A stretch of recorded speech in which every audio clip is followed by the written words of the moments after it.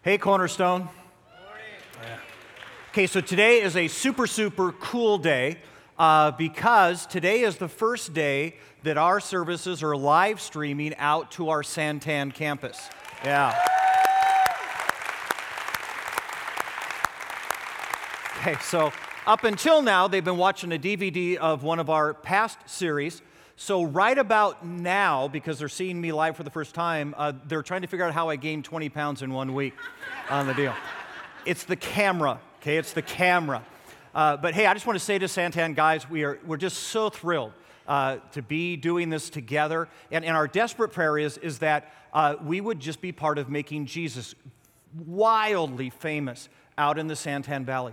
That together we would accomplish something that we couldn't have done alone. And so here's what I want us to do today. I just want us to set apart that Santan campus. So I'm going to ask, would all of you join me in standing, especially you in Santan, will you join me in standing? And we're just going to have a moment of prayer in which we just commit ourselves to this journey together. Let's pray. Hey, dear Lord Jesus, thank you.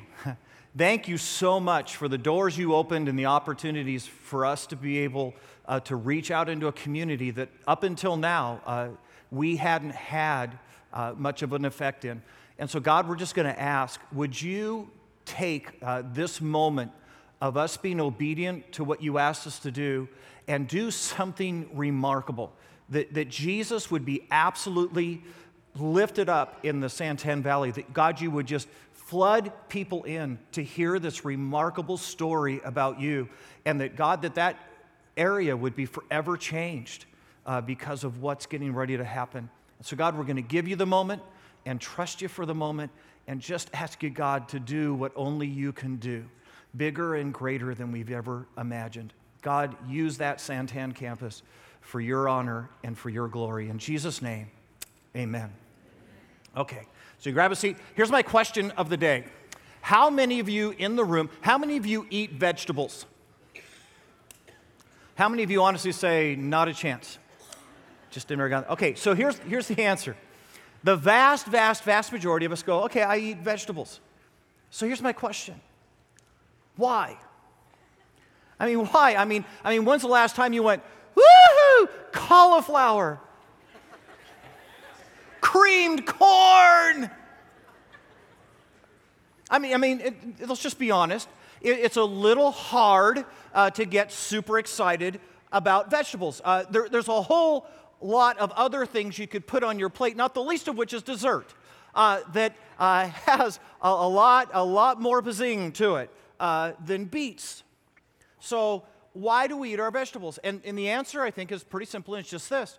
That you and I have become absolutely convinced that the benefits way outweigh any inconvenience. That it's worth the trouble. It's worth the fact that maybe it doesn't have a whole lot of drama and excitement.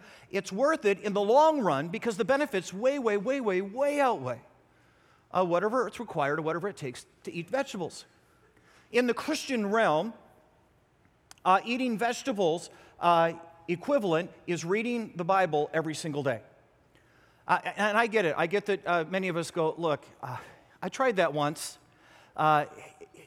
Lynn, if I'm just honest, it's pretty inconvenient. I read it, and I just got to be honest with you. I got done reading the Bible. I didn't get a whole lot out of it.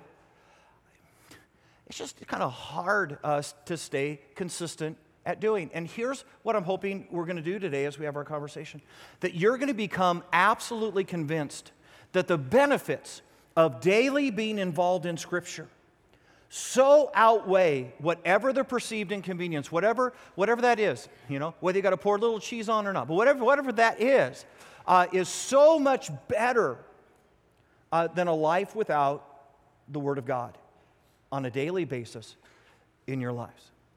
It's Christian equivalent to vegetables. So here we go. We're going to grab our Bibles today. We're going to take a look because Scripture comes back and says this is absolutely critical to your life and to my life.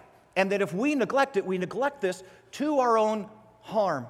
There'll be a moment in which we'll wish I had taken the Word of God in more consistently, more thoroughly into my life. So grab your Bibles. We're going to go to the book of Psalms. If you're not familiar, if you go right to the middle of your Bible, you're probably going to find it. Book of Psalms, chapter 1. It's the very beginning of this book. Psalms, chapter 1. We're going to start together in verse 1. Here's what it says. Blessed. Blessed is the man. Okay? And you get what blessed is. We've all met somebody that we thought, man, I don't get it. How come their life just seems so charmed? I mean, why does everything they do turn out so well? See, people who are blessed, they may go through the same problems that you and I go through, but for some reason, it just doesn't seem to affect them the way that it affects the rest of us. It doesn't seem to devastate them the way it devastates the rest of us. And whether that's because they're stronger than us, or maybe somewhere there's just divine protection. And what hits us so hard, they seem to be unscathed and protected from it. You ready? Blessed. There's moments in which a blessed person makes a decision and you go, how did that turn out so well? I mean, how did they know to make that decision in that moment? I mean, how come just everything they touch seems to turn to gold? Why are they blessed? Or maybe they make a decision that looks just like the decision you and I make. It just turns out better than us because they're blessed. And Scriptures here says, there's a way to position your life. There's a way to prepare yourself to be in the blessings of God. So here it is, back to verse 1. Blessed is the man who does not walk in the counsel of the wicked, or stand in the way of sinners, or sit in the seat of mockers. You ready? But his delight, his absolute thrill, the thing that keeps him going, keeps her going, his delight is in the law of the Lord, Scripture, the Bible. And on the Bible, on God's Word, they meditate day and night. He is like a tree planted by streams of water. I mean, talk about a life that's positioned in exactly the right place, getting all the nutrients, all the things they need, who yields its fruit in its season, and whose leaf does not wither, and whatever this guy does, whatever this gal does, prospers. The ungodly, the wicked, are not so. They are like the chaff. They're like the discarded, chopped up, leftover, dried up product of the harvest that the wind blows away. So here Scripture comes back and says that the thing that places our lives, positions you and I to be uncommonly blessed in our lives, is, you ready? A knowledge and an obedience to Scripture. So here's my question. How would you like to be blessed? How would you like to live a life in which people look at you and go, I just don't get it? How do they face the same problems and come out unscathed on the other end? How come what blows me away and leaves me spinning in my life, and they just don't seem to suffer the same harm as me? Why do their decisions always turn out gold? How does that happen? Why are they blessed? And Scripture's going to come back. You ready? Scripture's going to come back and say, you want to be blessed? Eat your vegetables. Get into the Word of God consistently, because it will literally change the outcome of your life. People will stand back and watch and say, wow, that guy, that gal is blessed. Okay? So let's go back to the passage. Let's just process it through and see what it says. So first off, you got to get it starts out by saying, look, if you're going to be blessed, there's some things you can't do. There's some things you've got to avoid in your life if this is going to be true for you. And the first thing that he says is, look, you're going to have to consider changing your point of reference. You're going to have to stop listening to the things that other people listen to. You're going to have to stop behaving the way that other people behave. You're going to have to not allow outside sources to change your decision making in your life. So go back, here it is, verse 1 again. It says, blessed is the man, you ready?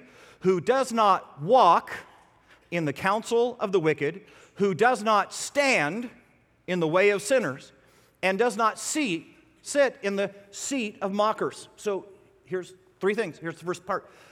Blessed is a person who does not walk in the counsel of people who are far from God.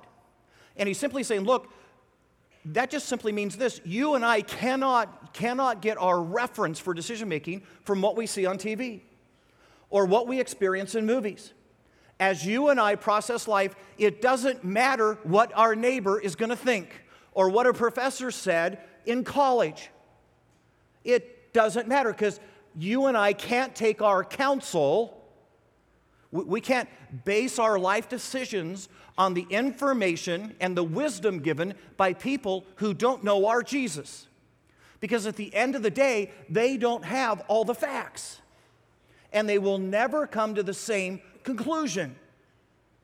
And I don't care how smart they are, I don't care how accomplished they are. They cannot be that final place of reference. Maybe this helps. A couple years back, my son Joshua was getting ready to head off to college.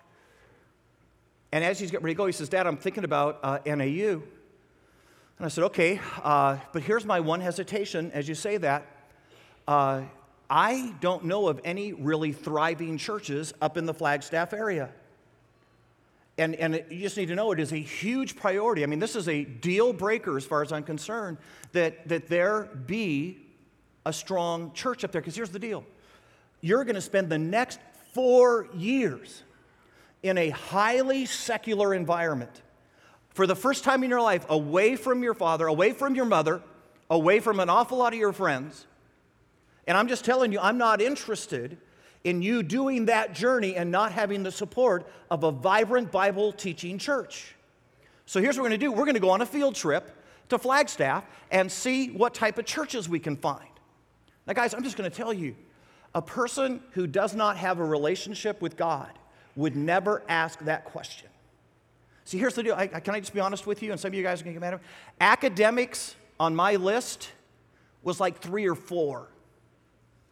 My son being in an environment where he was going to thrive and be supported in his walk with Christ was number 1.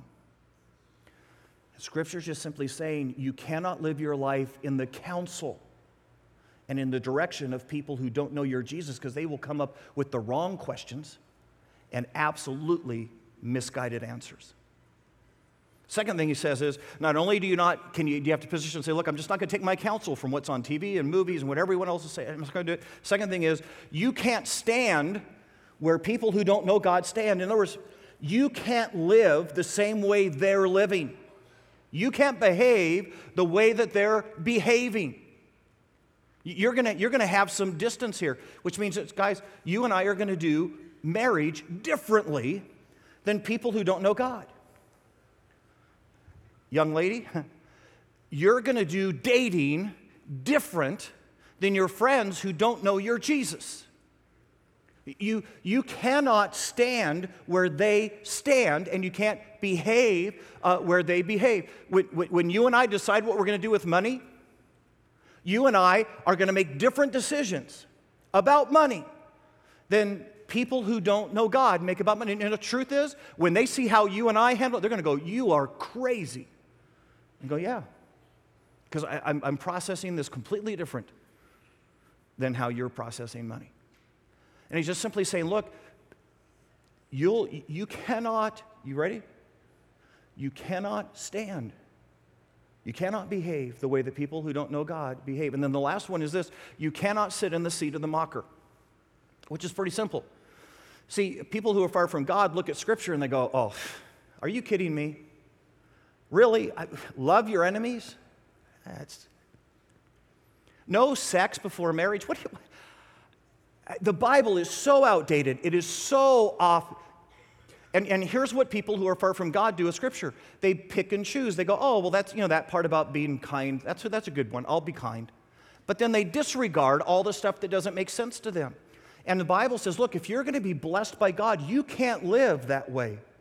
You and I, as Christ followers, cannot sit in the seat of the mocker going, look, I like these 3 things about the Bible, I just don't like that passage. And at the end of the day, I think I'm smarter about dating than God is.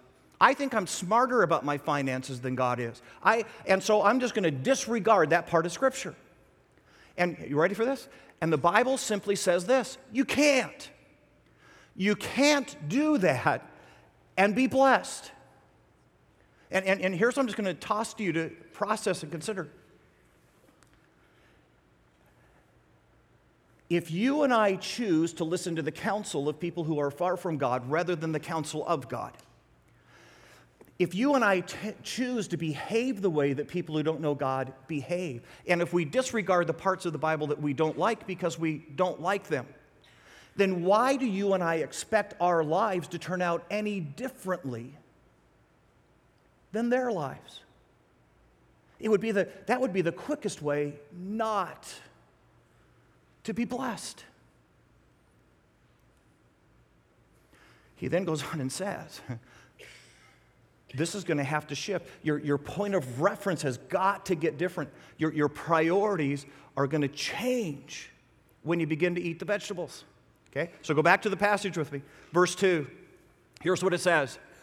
But this guy, this gal, this blessed person, this person delights. I mean, they are thrilled out of their mind. They're going, oh my goodness, what an amazing opportunity. This person delights in the law of the Lord. This person is in love with Scripture. This person says, are you kidding me? You mean God wrote it down and told me what I needed to know? That's remarkable. And in His law, they meditate day and night. 3 years ago, we were holding a conference. We hold it every single year. It's called Ignite. And what it is a conference for literally hundreds and hundreds and hundreds of pastors all around the country to come. And two things happen at the conference. One is we try to help these pastors up their game. So we've got this whole breakout thing that we do during Ignite in which we just bring in just remarkable speakers, people who are really accomplished in Christian leadership and in the church. And they get a chance to go into these breakout rooms and just learn at their feet. And then we bring them into some main sessions, and we just encourage them all to go out and start more churches, because you realize the church in America is declining. You realize that we are a minority group, and we're getting smaller every year. We're closing more churches than we're opening. Fewer people are going to church every year than are coming. And so we just encourage them, guys, go start some more churches. So 3 years ago, Ignite Conference, and I was able to talk my friend, Cal Jernigan from over at Central. Great guy, if you've never met Cal. And I was able to talk him into coming over and teaching one of our breakouts over here. And let's think this through. Cal Jernigan is leading a church of about 10,000 people. The average pastor that we have in the room for this conversation is leading a church of 200 or less. And so here was Cal Jernigan. He was teaching a breakout for us, and these guys had the opportunity to go in and sit at Cal's feet and learn just leadership stuff from this guy. 3 years ago, when Cal taught the breakout, anyone want to guess how many people attended his breakout session? 6. And we got done, and I went, you guys are idiots. I mean, wait, you had a guy in the room who knows stuff you don't know yet, who understands things that you don't understand, and with the simplest question, he could have given you the answer in 6 minutes. That's going to take you 6 months to figure out how in the world did you miss that opportunity? Last year, Cal didn't come. You can't blame him. So I went back to Cal this year, and I begged him. I said, dude, please give us another chance. Please, please, please come back to the room. And he agreed. He came back to the room. And I walked all over this place and I said, guys, you got to go hear this guy. You've got to go listen to what he has to say. You realize that you're having an opportunity to go into a room and talk with a man, 20, 30 guys in a room. His own staff doesn't get that access to him. You got to get there. This year, his room was packed out. How would you miss that moment?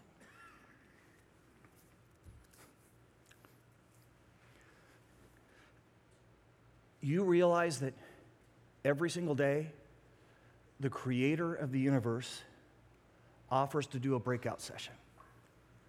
That he says, hey, come spend some time with me, come get in my word. And the guy who designed life offers to explain life. And I'm just going to tell you guys, if you and I don't go, we're idiots. I don't know any other way. It's crap. How would we miss that moment? And if you and I caught and understood what this is, no wonder this guy, no wonder this gal delights in the opportunity to sit at the feet of God and say, God, explain life to me.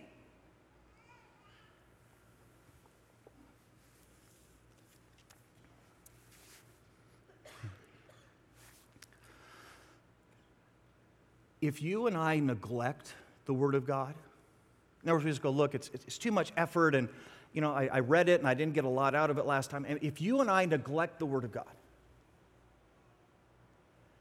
how are we any different than the people who reject the Word of God? I mean, guys, if you and I, who have the Word of God and say we believe in God, if we just simply neglect it so that we don't know what it says about how we're supposed to behave and how we're supposed to treat our spouse and how we're supposed to, if we just don't know it because we haven't read it and spent time in it, and so therefore we can't do it, how are we any further ahead of the people who reject it? Or isn't the truth that we have rejected it in our neglecting it? He then goes on. He says, here's the crazy part. The person who gets this right, the person who figures this out, the person who decides to eat their vegetables and get into the Word of God, they all of a sudden, their life takes a whole different path. There's this sense of a blessed life that happens for them. And so here we go, verse 3. Here's what it says. This person who delights in the law of the Lord and in that law meditates day and night. Verse 3 says, and he or she is like a tree planted by streams of water. You got to say, so look, this tree is going to grow faster, stronger, bigger than all the rest of the trees in the area because it's sitting right next to the source of water. There's no tree that can even come close to this tree, which yields its fruit in its season, and whose leaf does not wither. And you ready for this? And whatever he does, whatever she does, seems to prosper. What did we say about blessed people? They appear to be able to navigate the worst moments of life better than the rest of us. They seem to be unharmed and unscathed and undamaged in that moment. And then somehow their decisions turn out better than our decisions. Isn't that exactly what Scripture's saying here? Uncommonly strong, planted by rivers of water.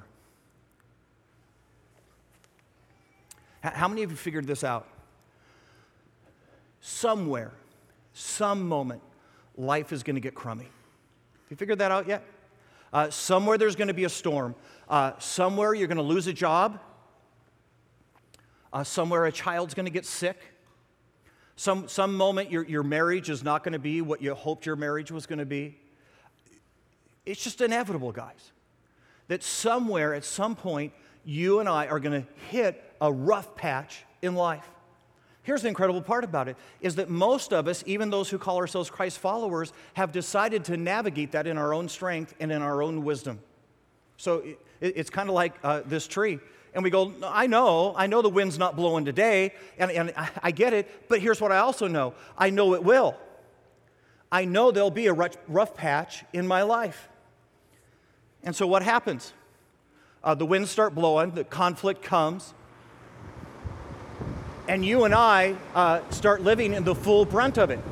You and I are getting blown around by the wind, and you do this long enough, somewhere the tree snaps. Somewhere we reach the limit and we're done. So people who are smart and know the storm's coming, see, we live in Arizona, we know monsoon season's coming. So what do you and I do with our trees?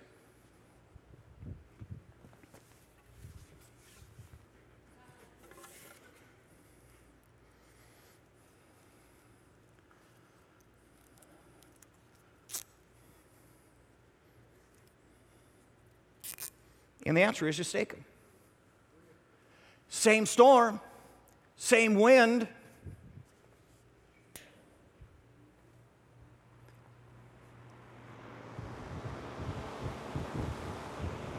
Different result.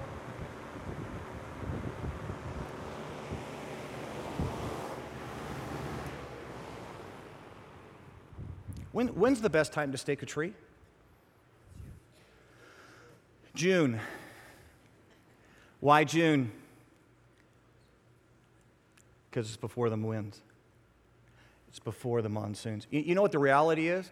Most of us don't even bother staking our tree till the storm's on us. So here's what happens. We lose our job. Our marriage is on the verge of falling apart. We've given in to the same temptation over and over and over again. And suddenly, here's what we do. Hey, what does God's word say about that again? How stupid would that be if you were in the middle of a monsoon and the wind's blowing and you look outside and your neighbor's out there putting in stakes? You go, dude, come on. We all knew this was coming. And the best time to stake a tree is before the wind. And yet as Christians, we do it over and over and over again. And I'm just going to say to you guys, the best time to eat your vegetables, the best time to stake your tree is before you need it. Some of you guys know this story that about 2 weeks ago, one of our staff members, her husband was spending a day with the boys, spring break, and they'd gone up to the desert just to mess around and have a great father-son day. And on the way home, and we don't know exactly what happened, but his truck left the lane, ran into the back of a semi-truck. The oldest son died. The younger brother is in the hospital right now, broken in dozens of pieces.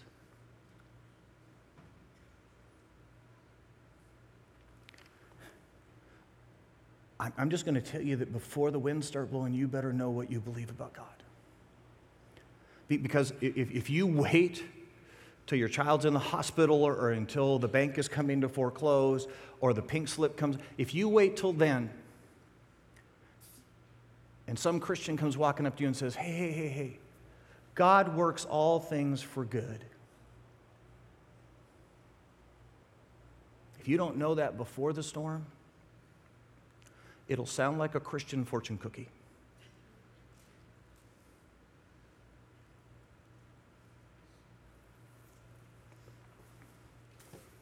There's a second thing. Not only are Christians who get into the Word and do this consistently uncommonly strong, they live through moments in life that would break the rest of us, and somehow they seem to come through with less damage and less torment in their life.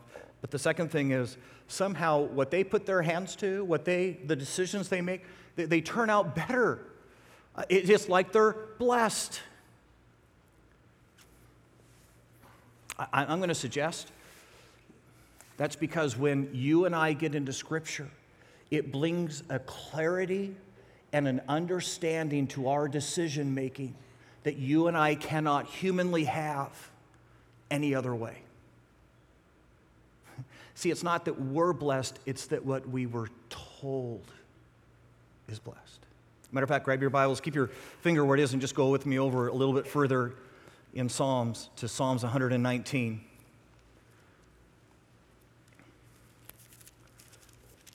Psalms 119, verse 105. Psalms 119, verse 105. Here's what David says about the Word of God. David says, you ready? Your Word is a lamp to my feet. It helps me see where I need to go, and a light for my path. You get what David was saying. He's saying, I watch everybody else, and as they're trying to navigate life and trying to make life decisions, it's almost like they're doing it in the dark. I mean, my friends are running into stuff and they're stumbling over stuff, and I can't figure out why they can't see that coming, and they can't figure out what's in their way. They're like people stumbling in darkness. And then David says, in contrast to that, your word is suddenly like a lamp in my life. And because I consult with it, and because I use it, and because I reference it, I suddenly can see where I need to put my foot next. I suddenly have so much better understanding, so much better clarity in my life because my reference is the Word of God. It's a light unto my path. You know what also is interesting? Is that when David describes this as a lamp, within Jewish culture, a lamp was actually a tiny little thing. Matter of fact, it was about the size of what I'm holding here. Most lamps would have been smaller than the palm of someone's hand. And so there's just enough light to see where my next step ought to be, but there's not enough light to see all the way to where I'm going. I think in Western culture, we get this thing, we think it's more like a Coleman lantern. And the truth is, wouldn't that be easier for us if we could say, God, look, here's the deal. I'm not sure I understand all the things you're saying about dating, but if you could just show me the guy that I'm going to marry if I obey you, and then if I could approve him first. You know, this whole thing about giving my tithe, I mean, God, I'm just going to say that makes no sense, but if you could show me the corporate job I'm going to have in 3, then I could get there. And you know what God says? No, I'm going to simply show you the next place that you're going to put your foot. And as you and I do that, and as you trust me that by obeying my word, I will bless you, you're going to be surprised at how this turns out, just as much as your friends who look at you and go, why is everything about them blessed? But this is not up for your approval. This is dependent on your trust. And will you simply let my word be a lamp that tells you where to put your next foot and doesn't require your sign off before you join me?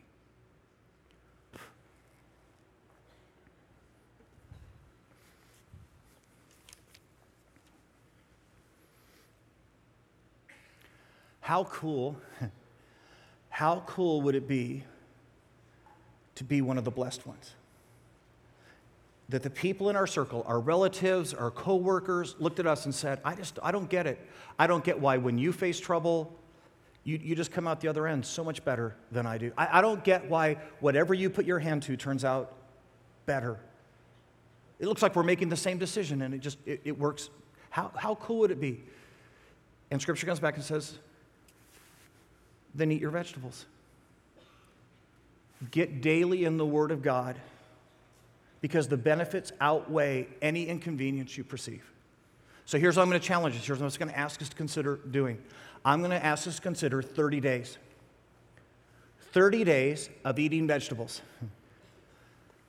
I'm going to ask you to consider setting your alarm clock for 10 minutes earlier. Now I know some of you are going, oh, that would be suffering for Jesus. That's just...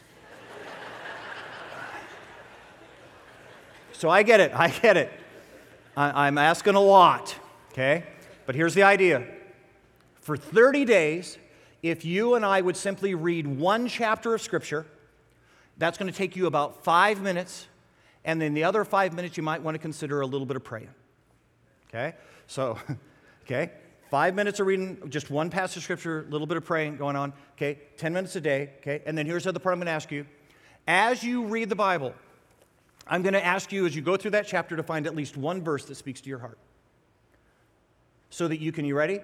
Meditate on it the rest of the day. That you could spend the rest of the day going, you know what would it look like to love my enemy today? What would it look like to offer grace to my cruddy boss today? And to take at least one verse of that Scripture and you know what I think would be really cool? What if for the next 30 days you and I just simply wrote down the verse? The passage. It was in Romans 3:6, and then love my enemies. For the next 30 days. And I just want us to see what would happen in our lives if we ate vegetables the next 30 days. How much better would you and I be? Now, here's the deal. I get that some of us, you're way ahead of us already, and you're already into daily devotions. You do this, and you go, I'm already reading 2 chapters a day. All right, so what does it mean to take it up a notch? What if for the next 30 days you did 3 chapters a day? And you say, Len, I'm already praying 20 minutes a day. Okay, what if you prayed 30 minutes a day for the next 30 days? What would it look like to up your game? And guys, some of you are going, I don't even know where I'd read, okay? Proverbs. Proverbs has got 31 chapters written by the wisest man who ever walked the face of the earth. How cool would it be to sit at his feet for the next 30 days? Okay? So 30 days, 10 minutes, 1 verse. And let's find out what would happen if you and I ate our vegetables. Let's pray. Hey, dear Lord Jesus, we just simply come before you. And to be honest, we've been eating a lot of cotton candy. We've been skipping right over the vegetables and heading right into dessert. And the Simpsons have been more of a reference in our life than the Word of God. And we're just going to shift that right now. And we're just going to reposition and readjust our thinking. And we're going to begin to delight in the idea that the creator of the universe is willing to hold a breakout with us. And so, God, for the next 30 days, I'm just going to ask that you would so ingrain this in our hearts that literally every person in this room would say, no, you know what? I'm up for that. I can wake up 10 minutes earlier. I can read 1 chapter of the Bible and spend a couple moments in prayer with God. And I can take a verse and just let that kind of sit on my heart for 24 hours. And I am absolutely intrigued to see what God would do if I began to eat my vegetables. God, do that with us. Bless us like that tree planted by the rivers of water. May our friends be jealous. May our coworkers not understand what's happening in our lives because we spent time with you. And this we pray in Jesus' name, amen.